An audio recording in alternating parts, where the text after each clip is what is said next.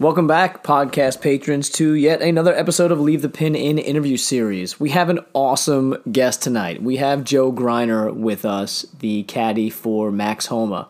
Now, for those uninitiated golf fans out there, Max Homa just won the Wells Fargo Championship. Won it at Quail Hollow Club in Charlotte, North Carolina, by 3 strokes over the following individuals: Joe Damon, Justin Rose, Paul Casey, Jason Duffner, Ricky Fowler, Sergio Garcia, Rory McIlroy, etc., etc., etc. This man blitzed the field with the help of our good buddy Joel Greiner, who tonight is going to kind of tell us the ins and outs of caddying on the PGA Tour, what it was like to secure that win with Max. That was Max's first. And the real interesting thing is Max has been talking all week about how he's been leaning on Joe, or how he did lean on Joe during the championship to kind of guide him and steer him towards the win. So can't wait to sit down with Joe and kind of find out exactly what he told him, how he kept him calm, how he dealt with all those rain delays down in North Carolina. So sit back, relax, and enjoy another phenomenal interview with a great golf figure in Joe Greiner, caddy for Max Homa. Absolutely. It depends on the COR of the flagstick, so the coefficient of restitution of the flagstick. In U.S. Opens, I'll take it out, and every other tour event, when it's fiberglass, I'll leave it in and bounce that ball against the flagstick if I need to. All right, people, as promised, we're here with Joe Greiner, Max Homa's caddy. Joe, how's everything going? Good, man. Really good. I'm just home in California. Got the week off, just hanging with the family. Might play a little bit of golf, but it's been pretty nice. Got a lot of support, and I appreciate it. But yeah, all good, man. So we'll get to the win in a second, which was enormous. But was this a planned week off, or did you guys kind of, throw caution to the wind after the win? Yeah, we're definitely planning on playing this week. Well, basically the category that Max was in the entire year, we're not in every event, so he needs to play as much as he could. And because with the win, now he's going to get into Colonial and Memorial. Those are 2 big events, and obviously we got the PGA. So he had to take a week off just to relax and then play 3 in a row big ones and try to push up the FedEx Cup because he wants to make that Tour Championship. Yeah, no doubt. I mean, there's big money in that. So with the PGA, were you guys in before, or did this get you in? No, yeah, this got us in. I mean, we needed to win. I believe. I don't even think finishing second would have got us in. So, but we weren't even thinking about the PGA. He did a really good job of just focusing on playing golf, and then whatever happens. And basically, the best thing happened for him, and he won the golf tournament. Very cool. So the PGA, obviously being at Bethpage Black, Scott and I, my co-host, and I grew up there, so we kind of know that course intimately well. I mean, from going sleigh riding there as kids to, playing it as teenagers and stuff like that. Have you ever been out that way before? Yeah, I caddied for Kevin Chappell. There was a playoff event there, so we played there. Been out there, and I mean, it's a great golf course. It's a Bombers golf course, Ball Strikers golf course, so it should set up well for Max. And just excited to, I think he's excited to play his first major as a pro, and I'm excited to be there for him. And that was the Barclays you were talking about with Kevin, correct? Yes.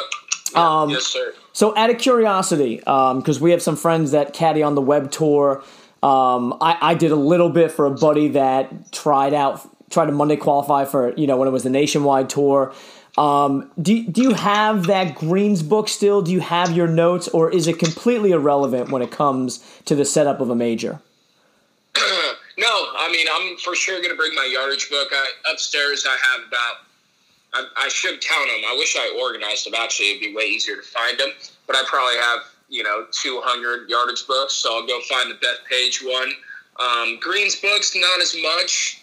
I don't use the Greens books on the green. I'm more of a feel caddy when I'm reading putts.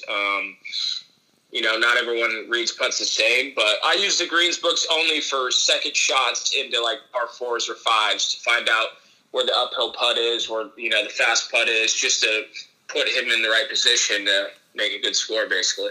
Okay, let's talk about that real quick. I mean, that's super interesting because I look at some of those caddy books and I see 85 numbers on a small green with different varying arrows, and part of me thinks, like, how in the recommended amount of time that a tour player should be playing a putt, like, how are they looking at that and processing that and understanding how that influences the putt? I'm in your category where I feel it.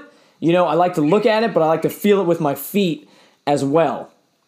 I mean, is it helping? Are guys really using those numbers to a T, or is it like smoke and mirrors at times? Everyone is different. I'm sure there are guys that, every single putt, they look at the greens book, it gives the percentage of the slope, and then with how fast the greens are, you can figure out how much it's going to break. But, I think a lot of guys are just checking, all right, does this go right the entire way, or is there an arrow that pushes it left a little bit? I'm a feel player, caddy. I like reading it with my eyes, and same with Max. We don't even use the greens book, so it's hard to speak for everybody. But they're very precise and they're very helpful. But for me, if anything, it would just confuse me. Like, just read it with your eyes. Be an athlete, react, see what you see, and go with it. Oh my God, I absolutely love that. Just be an athlete and feel it. I tell people all the time when I'm doing golf lessons, to make it athletic. And so many people want to get stuck in their own head in positions and, and am I hitting this spot at the top of my backswing? And I think people would be so much more successful if they just make it athletic. Yeah, definitely. I mean, it's whatever type of player and person you are, I'm not too methodical in anything I do, and when I play golf a lot. And when I caddy, I do everything off my feel. So what I see, I go with, and, sometimes I'm right, sometimes I'm wrong. But, I feel like I commit to what I'm doing much easier when I just react and do it. Yeah, no doubt. I understand that completely. So you mentioned that you play a lot, and I know that you're a very, very good player. Can you kind of take us through, I guess, your playing history with the game, how you got started, how you went, to play in high school and mini tours and stuff like that, kind of your journey as a pro golfer? Yeah, no doubt. I grew up in Valencia, California, same place as Max. We had a par 3 course. It was 9 holes.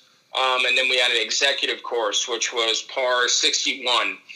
And we grew up together. I fell in love with the game when I was about 10. My mom dropped me off one summer, and I just never left. I mean, I think one time I played the par 3 course 9 times in one day. So that's like 81 holes.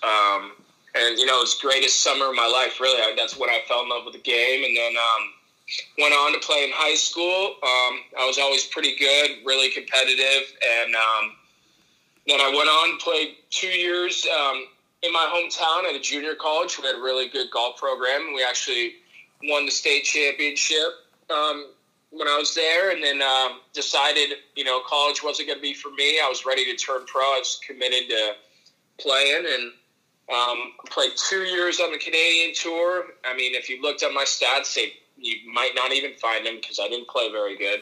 Probably had a couple good tournaments, but I played 2 years out there.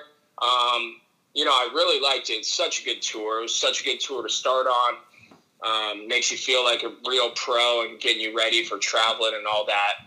But by the end of it, really, man, I just struggled so bad. And, I started letting golf define me and make me feel bad every bad score I shot. That's kind of the moment I knew, well, if I wasn't going to wake up and I wasn't motivated to practice, maybe I should try something different. So I actually started working as a golf professional. Started giving just a couple lessons here and there, and then in 2013, Max asked me to caddy for him when he turned pro for one event, in the Fries.com, and he actually finished ninth. And from there on, I guess I became a caddy. So how did you move from Max to Kevin Chappell? How did that occur? Because I know you're boys with Kevin as well. Yeah. So kind of, I guess, walk us through how that change occurred. Yeah.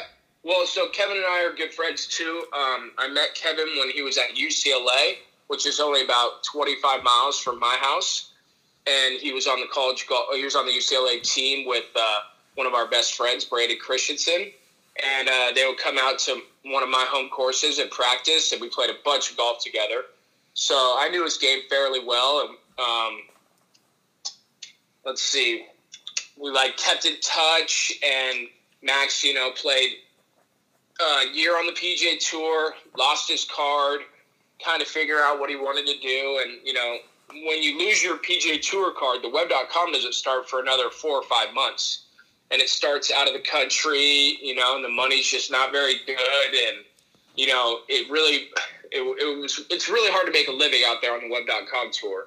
And, unfortunately, Max had to go back, and Kevin's caddy ended up getting a real job, and he asked me to work one event for him at Riviera, which is one of the greatest events, and I was super pumped.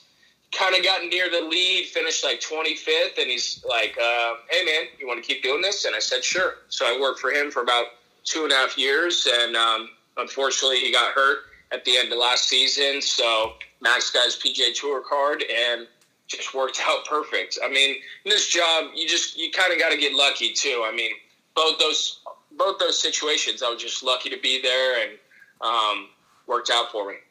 Yeah, no, that's very cool. And again, it's one of those jobs where there's a very high turnover rate. I mean, you could be the greatest caddy in the world, and the player just feels like they don't mesh with you. And then you got a Lydia Ko situation on your hands where every 2 months she's with somebody different. Yeah, exactly. That's the business. And, I've been really lucky to work for 2 really good friends. And, it would be really hard for me to work for someone who I didn't really like because, you're on a team together. You spend so much time together. You need stuff to talk about. So for me, I've been very lucky to work for 2 really good friends and, get along really well with both of them. So, yeah.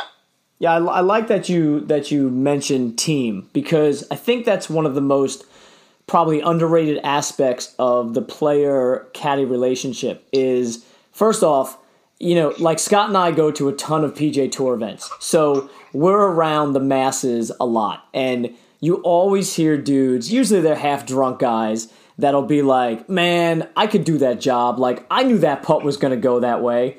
And, most of the time we don't say anything, but you guys have such kind of an in-depth knowledge of, first off, each other, socially, but also kind of intelligently as well, I would guess. I mean, you have to know what makes him tick, and in turn, he knows what makes you tick, and so it forms this kind of creative dynamic between the player and the caddy, which I think gets completely overlooked. Oh, definitely. I mean, there's no doubt about it. There's so many examples I could give you where, you just kind of got to know your player, what to say, when to say it. I'll give you a good example. On 17 on Sunday, the par 3, it was 224, and I believe we had a 3-shot lead at the time. Pins in the back, water left, bail out right, and the wind's blowing a little bit. Not crazy, but you could, I knew where the wind was. The wind was a little in from the left, which I kind of loved why it being in from the left, because I made 18 down off the right, which is just the greatest way to finish that hole. So Max hits his 5-iron, and he's talking about hitting on the right edge of the green. And he hits it great, and it, falls just right of the green and into a perfect spot. And he's walking off that tee, and he's like, dude, I think that wind's off the left. I said, I know it's off the left, but I wasn't going to tell you it's off the left. because, I mean, there's no reason to aim that ball left of the flag and let the wind hit it. Just hit it over there to the right and get up and down for par. So those are just like little things that, and especially in a situation with a 3-shot lead where, you don't need to tell him the wind's off the left. You just let him hit the 5-iron right at the green and try to get up and down for par. Right now, and he talked about too last week how it wasn't until, was it 14 or 16 that he didn't want to look at the scoreboard until he was through? Yeah. Man, he did so many good things last week because with all the rain delays, I mean, it was just hard. It was hard to not look at the leaderboard in all the rain delays, but he actually, during all the rain delays, he never went on his phone and looked at the PGA Tour app. And, I saw him look at the leaderboard on Saturday when we had a 2-shot lead. And I stared straight into his eyes and said, "Don't you dare look at another leaderboard. just keep doing what you're doing." And he did such a good job. I think he looked at it on 14. I knew what was happening. It's another thing. I tried to look at the leaderboard without him seeing me look at it, so he didn't, try to read what I was thinking or anything like that. So just another interesting dynamic of the caddy-player relationship. Yeah, and what's cool is those are the behind-the-scenes stories that you don't get when watching the telecast. You never hear about those things that go behind the scenes, and there's so many cool stories like that. I mean, I'm sure you have a ton through the week. Hey, walk me through how difficult and what a pain in the butt it was with all the rain delays last week. Yeah, you definitely get used to the rain delays because it just happens so much on the PGA Tour. I mean, you fight rain delays all the time, but when you're in a position like Saturday, Max played the first 9 holes. We're playing with Rory on his birthday, and, most of the people don't even know who Max is, and he played just a perfect 9 holes. I mean, he looked like a 20-year veteran, just doing exactly what you need to do. And then we get a rain delay, and we get 2 rain delays, and, kind of took away all the momentum. And he did a great job on the back 9 of finishing, how he did and putting himself in a position to win. But, the rain delays are tough, man. They just are. But everyone's got to do it. I mean, whoever has the best attitude usually will come out on top, so. Now, is Quail Hollow one of those courses that has a separate area for the caddies during rain delays as opposed to the players, or is it Yeah. So Quail Hollow, honestly, top 3 best tournaments for caddies. I mean, they treat us so nice. We're right next to the clubhouse, so we can access, the clubhouse, or we can walk to the range or the putting green. It's all right there. I mean, they do such a good job. They had food for us during the rain delays. I can't say enough about that tournament. Honestly, one of the best ones we get to be a part of. So I was going to ask you later on towards the end. I've got like a few questions and stuff, but give me the other ones that you like caddying at because of the way that they treat the caddies. Yeah, there's a bunch of them.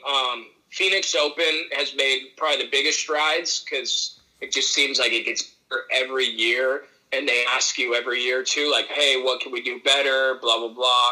It's always nice. The nice ones are when we're inside, when we're inside the clubhouse, because that way for weather delays or using the bathroom, it just makes it a little bit easier and you feel, a little more comfortable. So Phoenix is a good one. Of course, I love Riviera. I love that tournament. They do a hell of a job, and I think Sunday they have the In-N-Out truck for us ready to go. But yeah, there's and the BMW also, they do a hell of a job. There's a lot of tournaments that just do a great job, and we really appreciate it. How far is the Riv from where you grew up? 25 miles. Yeah, okay. I thought it was pretty close. Gotcha. Yeah, it's right near UCLA. It's honestly one of the greatest courses we play all year. Just literally in the worst part of traffic, probably in LA, like Sunset Boulevard, 5 o'clock on a Friday. Getting out of there, it's just brutal. So what's the better tee time to have? Is it better to have the early late Thursday Friday tee time there? So you would rather go late early so that on Friday you finish up around 2 o'clock and you get to wherever you need to go. because usually sunset doesn't get bad until around 3 o'clock. Okay, gotcha. Yeah. That's funny. Yeah, those are just little things like people think about, caddies think about, you have to deal with, so. Now at some of the tournaments, like if Max or Kevin was like, I don't know, let's say there's going to be like a 2-hour rain delay or so. Like today, I know the Pro-Am got canceled at Trinity Forest because, Dallas is just underwater. Yeah. So if it's one of those things where they're like, hey, we want my caddy to come into player dining, you can get in, right? I've maybe one tournament since I've been caddying, I went into like player dining during a rain delay. Most of the time, the caddies stay in the caddy area. There are just so many people. Because whenever there's a rain delay, that means there's anywhere between like 30 to, let's call it 80 players that are in the clubhouse. And then you got players' families, wives, stuff like that. So there's a lot of people in the clubhouse. So we kind of need our own area. I'm sure you could if a player really needed you in there, but, during a delay or anything like that, they don't need you. Yeah, I guess with technology nowadays, it's easy enough to get in touch. Definitely. Yeah. Definitely. I guess it's much more strict on the PGA Tour than it is on like the web or the LPGA. And so, because I only say that because I was down at the Savannah Championship last month, I guess, doing some media for the podcast and hanging out with my buddies that caddy there. And at one point, my one buddy caddies for Steve Wheatcroft, who played on tour for a good 8 years or so. Yeah, I know. Yeah, I know Wheatcroft. Okay, and he was like, "Yeah, dude." He's like, "I'm in player dining." He's like, "Just come in." And I was like, "Okay." Like, I literally have a pass that just says the word media on it, like nothing else, dude. How am I gonna get it? He's like, just be you, act like you own the place. I was like, "All right, cool." So, it's one of those things where they're like, "So you can't come?" I'm like, "Yeah, I have to." I said, my player's in there waiting for me and he expects me. I said, if I'm late, that's my job. Okay, I said, you want to be responsible for me not having a job? And they're like, "Oh, no. And I just walked past. And they were like, "Oh, hey," "Damn, we're over here." And I'm like, well, okay. Yeah, it's probably a little more lax there. But funny story, last week, Max, when you go in the clubhouse, you got to show your credential, even if you are, a bigger name player. Like, there's a security guard that just like, hey, I need to see your credential, whatever. And Max, before last week, not many people knew who he was. So he would always have his credential out, ready to go. And after one of the delays, he's walking up and he's like fumbling to get his credential out. And the guy's like, "Hey, dude, I know who you are. Like, you're winning the golf tournament right now. I got you." And Max was finally like, "Man, that's kind of cool. Like, finally, like someone knows who I am." Yeah, I've arrived. Yeah. That's pretty dope. That's funny. That's pretty funny. So answer me this. I guess there's two minds of thought on this, on what makes a good caddy. A lot of people will say, you have to be like at least a decent player to kind of understand what's going through, your guy's head or your girl's head at the time. And then there's others that are like, well, you know what? I don't even want my guy to be that deeply involved in golf. I just kind of want them there for like the emotional or social support. You being obviously a phenomenal player, you feel that helps you as a caddy when you're dealing with your players because you can kind of get in their heads as to like, dude, I know this shot. I've hit this shot before as well.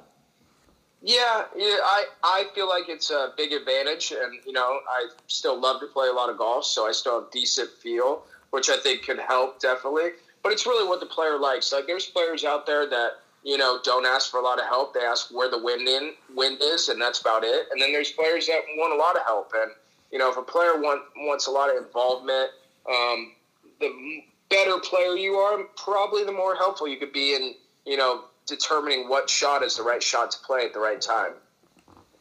Did that come into play at all with Max hitting driver off the deck the last 2 weeks? Yeah, well, to be honest with you, I love hitting driver off the deck. And he'll tell you that too. But in certain situations, it feels like it's right. It's the right shot. I mean, it's a shot that for sure is going to cut.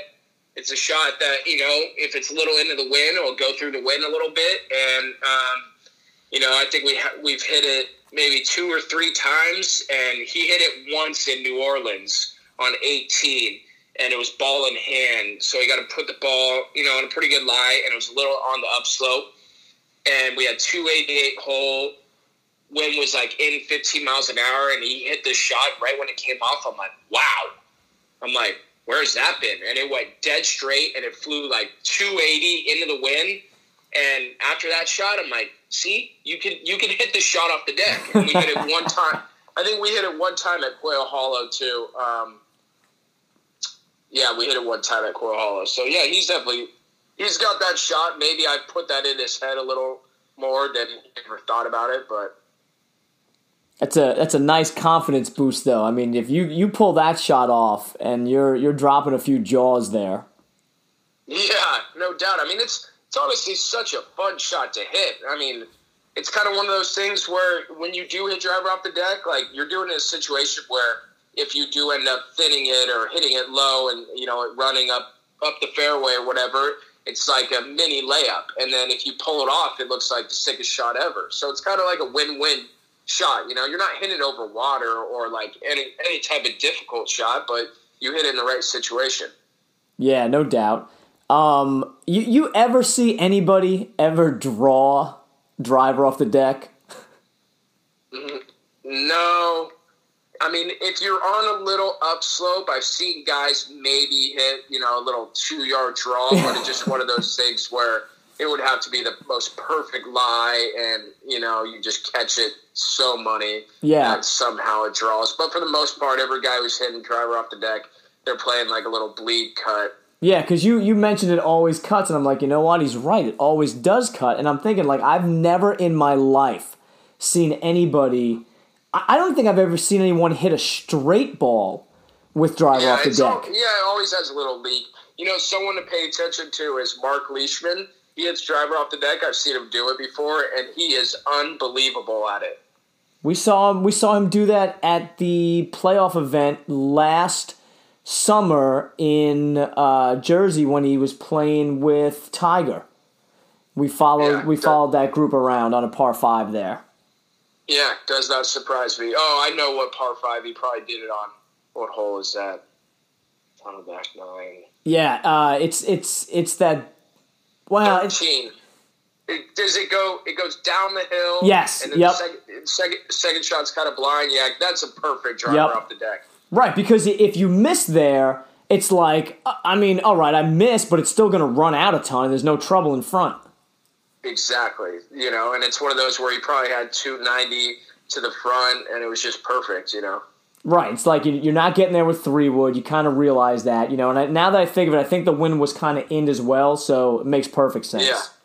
Yeah. So let me ask you this. So how long has it been that you've been with Max? Well, so I guess this time around.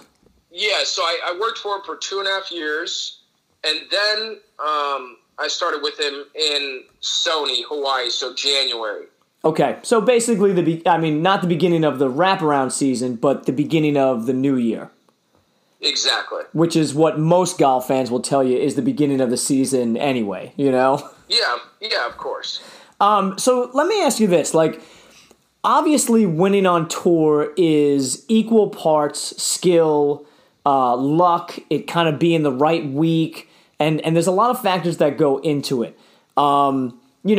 At any given tour event, I don't know, would you agree that you would say 70% of the guys in the field could win that week, or is that too high?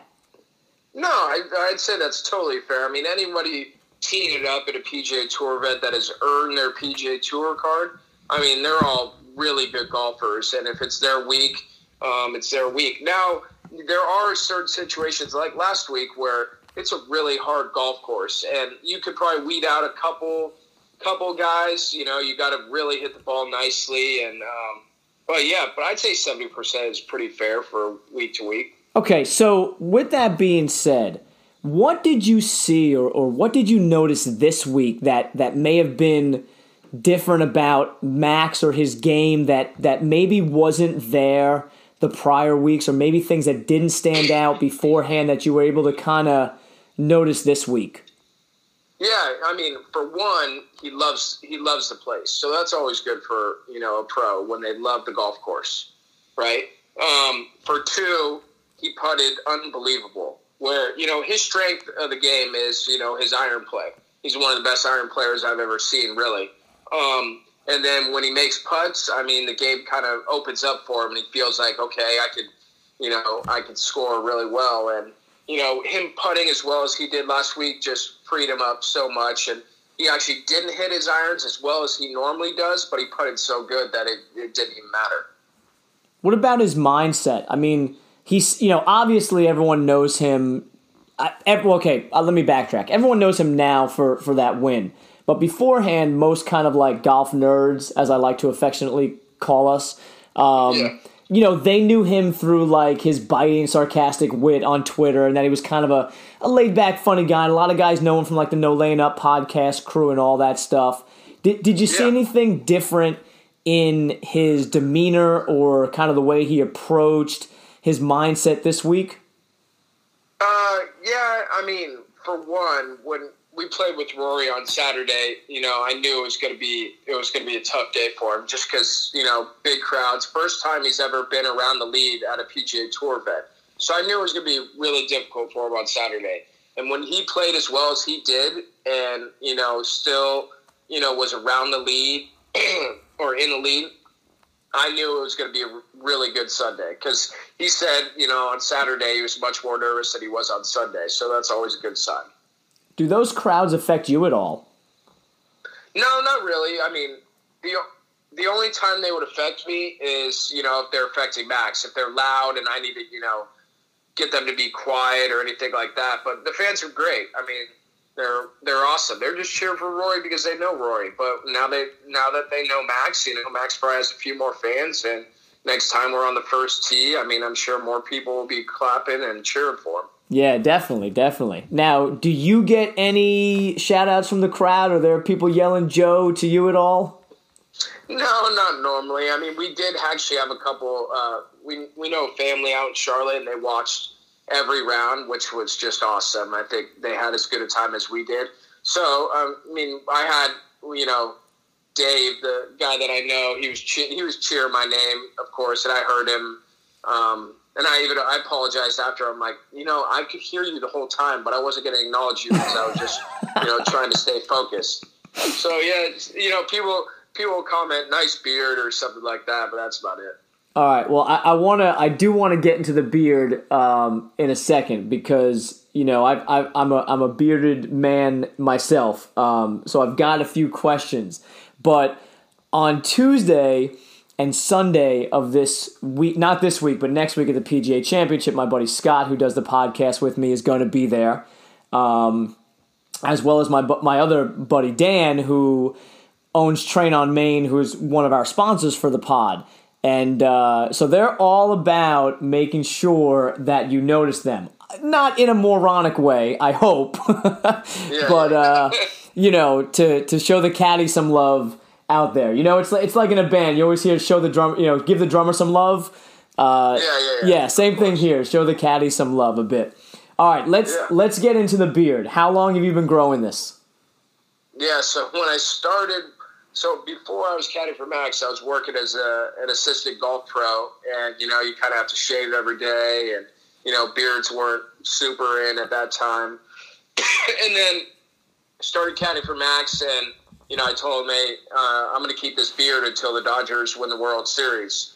So that's kind of been the running joke for, almost 5 years now, and, we got one game away, and the last 2 years have been pretty close. And to be honest with you, I got pretty nervous because, I mean, I want the Dodgers to win the World Series as bad as anything, but I was like, man, I'm going to look so weird without a beard. Like, no one's going to recognize me. Like, I'm not going to recognize myself. But, yeah, that's kind of how it got going, and I don't plan on shaving it until the Dodgers win the World Series. Okay, and I can respect that. Now I'm a St. Louis Cardinals fan. So, there's a little history there. my girlfriend is a St. Louis Cardinals fan, and we went to a playoff game a couple years ago, and it was when Kershaw ended up blowing in the 6th inning, and, she was wearing a Cardinals jersey, and, it was one of those times where I was like, I really, I don't want to talk to you right now. It was just, it was one of those things, so don't worry, I get plenty of St. Louis Cardinals cheering around me. Yeah, no doubt. Fandom runs very deep. Yeah, it does. So if the Dodgers win, let's say, by some miraculous way this year, and let me just, I just met you, but let me throw a dig in that the fact that the Cardinals swept them in a 4-game series already earlier this year. I just want the fans to know that as of right now, because come August or so, the Dodgers might have an 8-game lead in their division, and the Cardinals might be fighting for third again. Who knows? Yeah. So and obviously that's something that you were born out there, so you were kind of born into that, right? Yeah, no doubt. I just grew up going to Dodger games. It's just like one of those things where you're from there. That's a team that you first fall in love with, and you're proud to cheer for, and it's all good. Now, is that Max's team too? Yeah, that's all we talk about. We talk about sports, Dodgers, Lakers. We don't really talk NFL teams. He's a Steelers fan, but that's just because his family's from Pittsburgh. But Dodgers and Lakers is what we normally talk about. So. Now, was he born in Pennsylvania or no?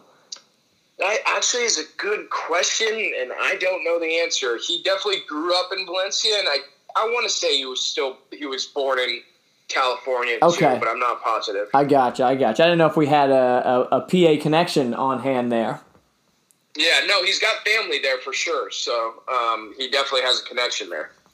So did you ever play against him in junior golf or anything like that? Yeah, we used to have, at our home course, and we grew up in such a cool place where it was really competitive, and there's a lot of really good players, and we used to have plenty of junior golf tournaments, on the par 3 course and the executive course, and we used to compete against each other all the time. But like I said, I'm 4 years older, so when I was playing high school or, junior golf tournaments, he was a little bit younger, so we never competed that way. Okay. Have you ever beaten him? Oh, yeah. And I'm hoping that you never let him live that down. So the best story I could give you is on our par 3 course. Par is 27, and I probably played it more than anyone in the world. And I finally shot the course record, 5-6 years ago, right around when he turned pro. And I shot 19. And then later on, we played one day, and we played for something. He was maybe just out of college, and we played for $5 or something. And I beat him, and I made him sign the bill, whatever bill he gave me, to Mr. 19 or something. Yes. So, yeah. So we still play. We played twice last week. We played on the Sunday before the tournament and Wednesday at Charlotte Country Club. And, he gives me 2 aside, and usually it's really competitive. So it's still a lot of fun. That's awesome. That's a boss move, making him sign the $5 bill. Yeah. When my buddy Scott and I play, we play for $3. We play for $1 for the front 9, $1 for the back, and $1 overall. And if we ever win, we force the other person to take a picture or video of them, handing the money over and counting out the money towards each other. And that's only $3. Yeah, but that's a great thing about golf. It's you play for just a tiny bit, whether it's $3 or $30 or $300. It feels good to win. Oh, no doubt. It always feels good to win, especially if you're beating a PGA Tour pro. I'm beating Scott. There's a little bit of difference there. No, man, it feels good to beat anybody. That's the truth. So you mentioned some of the courses that you've gotten to caddy on and play. Where's the coolest place that caddying has taken you as far as golf courses go? It obviously probably would be Augusta. I've caddied there twice in the tournament, and, it just doesn't get any better than that. I really enjoy the Open Championship. Last year was at Carnoustie, and it's so fun over there. I mean, it's so much different. You got to be creative. The weather's terrible. You got to have a good attitude. It's so fun over there. Yeah, that's got to be incredible, just experiencing golf in that setting. For the Open Championship, it's just insane. That's my favorite major personally. I mean, I love Augusta. I love the Masters, but there's just something that I've always loved since I was a little kid, getting up at 3, 4 in the morning and being able to watch golf. It's like Christmas to me. Yeah, and the fans are so awesome, dude. And, you hit a shot to 20 feet out there, and they're so knowledgeable that they know when 20 feet is really good, and they clap. Or they know when you hit a chip around a bunker to 12 feet that it was really good. And they know, they appreciate it so much, and it's so great. I mean, I love it. Yeah, that's pretty dope. Hey, Max talked about the peanut butter in your beard story on No Laying Up. So I asked Scott before, I said, hey, I'm gonna talk to Joe tonight, and is there anything that you want me to ask? And he said, dude, we need to get his side of the story for the peanut butter in his beard. And look, man, I can relate because, when I eat cereal or something, I've always got to ask my kids or my wife, hey, is there something in my beard? Or even at work, I'll ask someone hey, am I clear? Am I good? Yeah, exactly. No, Max's story was pretty accurate. We're on the 14th tee on Saturday, and we had another wait. So I ate a little PB&J, and it got a little messy. I tried cleaning up my beard, and when we got done with the hole, I was like, hey, Max, do I have any peanut butter, anywhere or anything on my face? And he's like, no, you're good. I'm like, oh, okay. So then we finished a round, and I'm driving home, and I'm in my car, and I'm smelling peanut butter. I'm like, this is so weird. And then finally I just grabbed part of my mustache, and I feel a bunch of peanut butter. I'm like, oh, okay. So I had peanut butter in my beard the whole time, but my hair is so blonde, and I guess it blended in perfectly. Did you ever think about trying to contact Justin Turner from the Dodgers and, maybe get into a look-alike contest with him? Man, I'd love to. I mean, the Dodgers are my favorite team, and Justin Turner hit 3 home runs last night in the game. So I'm a pretty big fan of his, but I haven't thought about reaching out to him or anything. I'm sure Max is actually he's going to throw out the first pitch at Dodger Stadium on Friday. Are you going to be there? So I'm going to be there. I'm going to drive down there, and maybe we'll get on the field and see if Max can throw a strike. I know he's more nervous about this pitch than he was playing with Rory. Yeah, you got to get him to give you the hookup to get out there. Yeah, I told him, dude, tell him I'm going to catch for you. I mean, I'll be the catcher. You'll throw it anywhere. I'm going to catch it. Don't worry. I'm your guy. Was he able to get you tickets, or you have to get normal tickets? Yeah, they gave him 4 tickets, but we have a group text going, that we have every week that we talk about sports and whatever.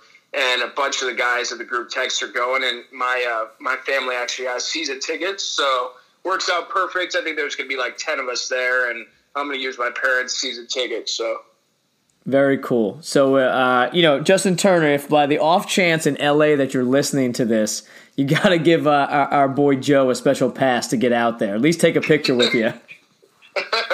Yeah.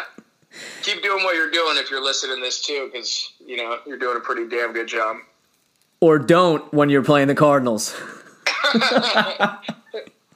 Hey, how about I'll get you out of here with a few kind of random miscellaneous questions because again, man, I appreciate your time. I know it's been probably a extremely hectic week with the win and all. What about best friends on tour? Who are you close with out there? I'm close with a lot of the caddies. Got a lot of really good friends. Gary Woodland's caddy, Butchie's awesome. Brett Waldman, who works for Charlie Hoffman. I spent a lot of time with him, and I actually roomed with him last week, so it's always fun rooming with him. There's so many like good guys and good golfers, so we get to play a lot of golf together too. The caddies, it's a special thing because it's kind of like a brotherhood. Everyone kind of cheers for everyone. I got a lot of support for winning. Joe Scov stuck around afterwards. There were a couple groups in front of us and just congratulate Max and I, and stuff like that just goes a long way. It feels, really nice to have a lot of good friends out there. Yeah, and Joe, another Southern California guy too, correct? Oh, yeah. Yep. You got any tattoos? No tattoos. Okay, all right. You have you noticed more players being open with getting tattoos as of late, like the last 3-4 years? I don't really know, I don't notice if guys have tattoos. I'm sure plenty of guys do.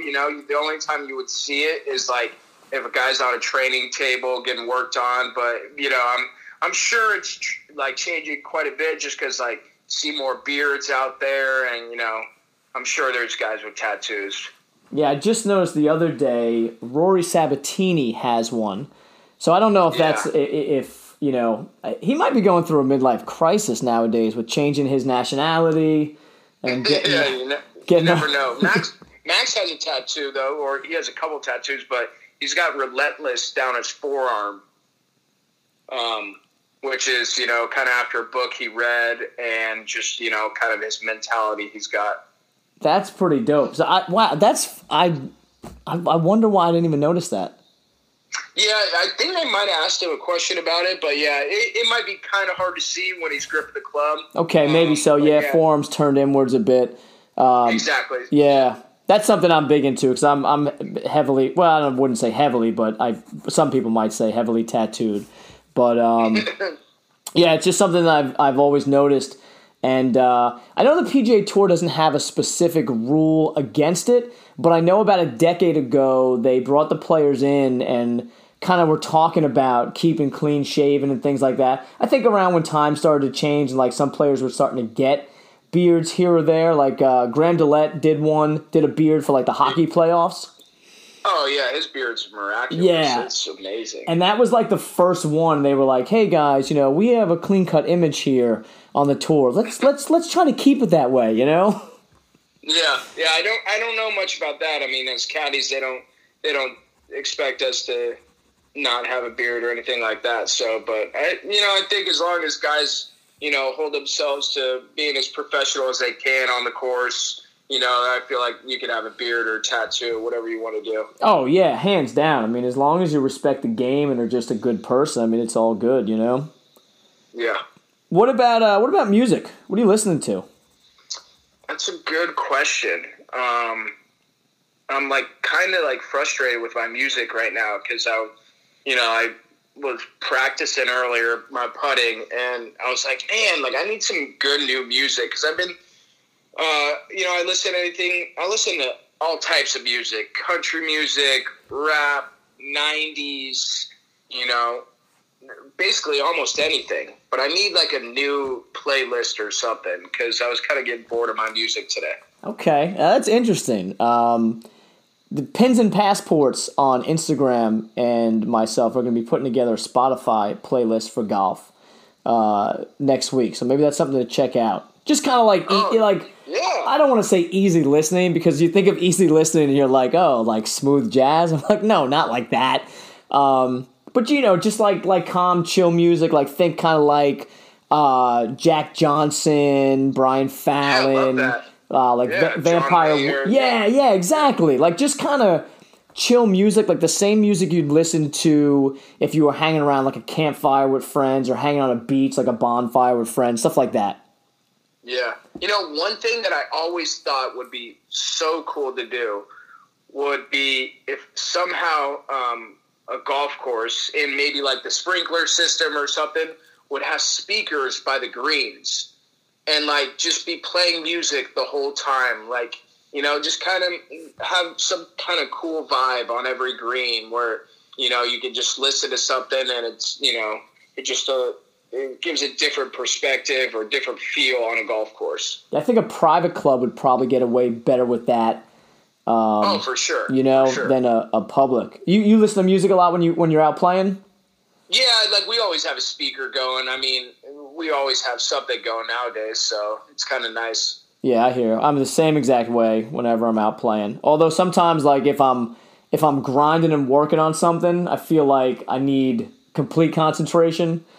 No doubt. But for the most part, always got music going. So we know that Dodgers are your number one team.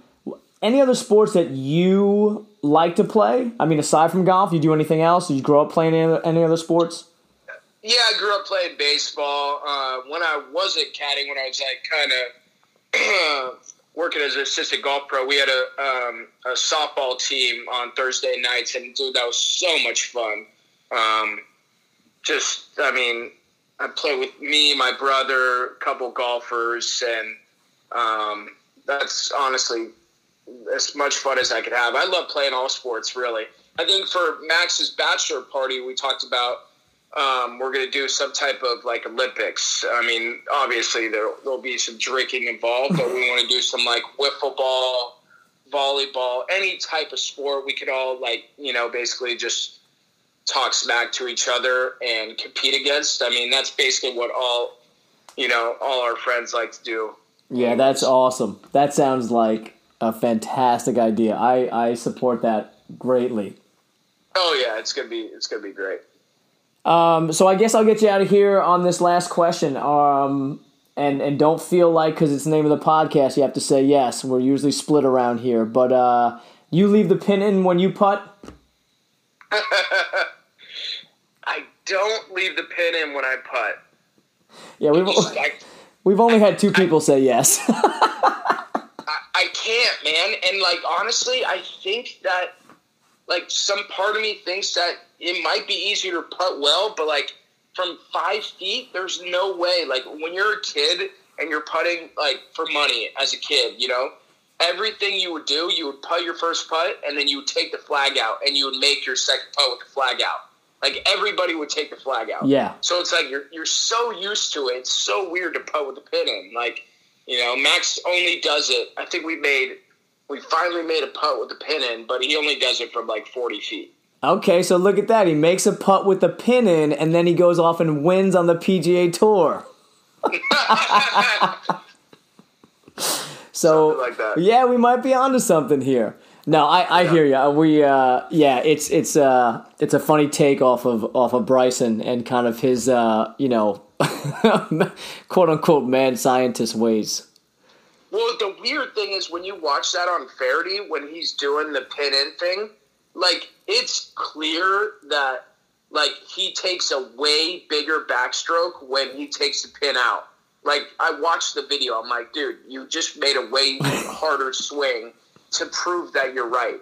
Now, I'm not saying he's wrong, but I'm just saying in that situation, he took a way harder swing to prove that he was right. Yeah, I met a guy down. I'm not going to say his name because he asked that I don't, but he played against Bryson in college. And they were playing, and Bryson had a 70-foot putt on this hole for a birdie or something.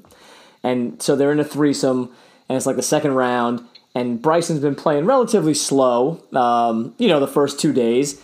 And it's the 13th hole or so. They're on the back nine, and Bryson is stalking the 70-foot putt.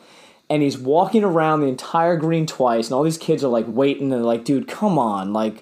It's 70 feet. Just try to two-putt and let's move out, right? And the one guy says to him, he goes, Bryson, come on, dude, there's no more angles to look at it from. And he goes, I'm just trying to find out when the velocity of the putt is going to die. So all these kids just roll their eyes at him, right? About 3 minutes later, after walking the green twice, the dude steps up and knocks in the 70-footer. Yeah. Picks the ball up out of the hole and walks past them, and he goes, guys, that's why I do that. And I think if you were more into science, you might make some more putts. The kid is really good. There's no doubt about that. Yeah, well, that's what the guy I met said. He's like, you know what, man? He's like, I just hate it because he's got the game to back it up, too. No doubt. He's got the game and the work ethic, so he deserves that credit for sure. Yeah, that's the truth. All right, Joe, listen, man, I cannot thank you enough for the insight that you've given us and some of the stories that you've told us. Look, man, best of luck at the PGA, and I hope my buddies Scott and Dan get to see you out there. Yeah, just tell them to yell at me and, scream the podcast name, and I'll be sure to shake their hand and see how they're doing. All right, bro, that sounds great. Have a great night. All right, man. Take care. Thanks.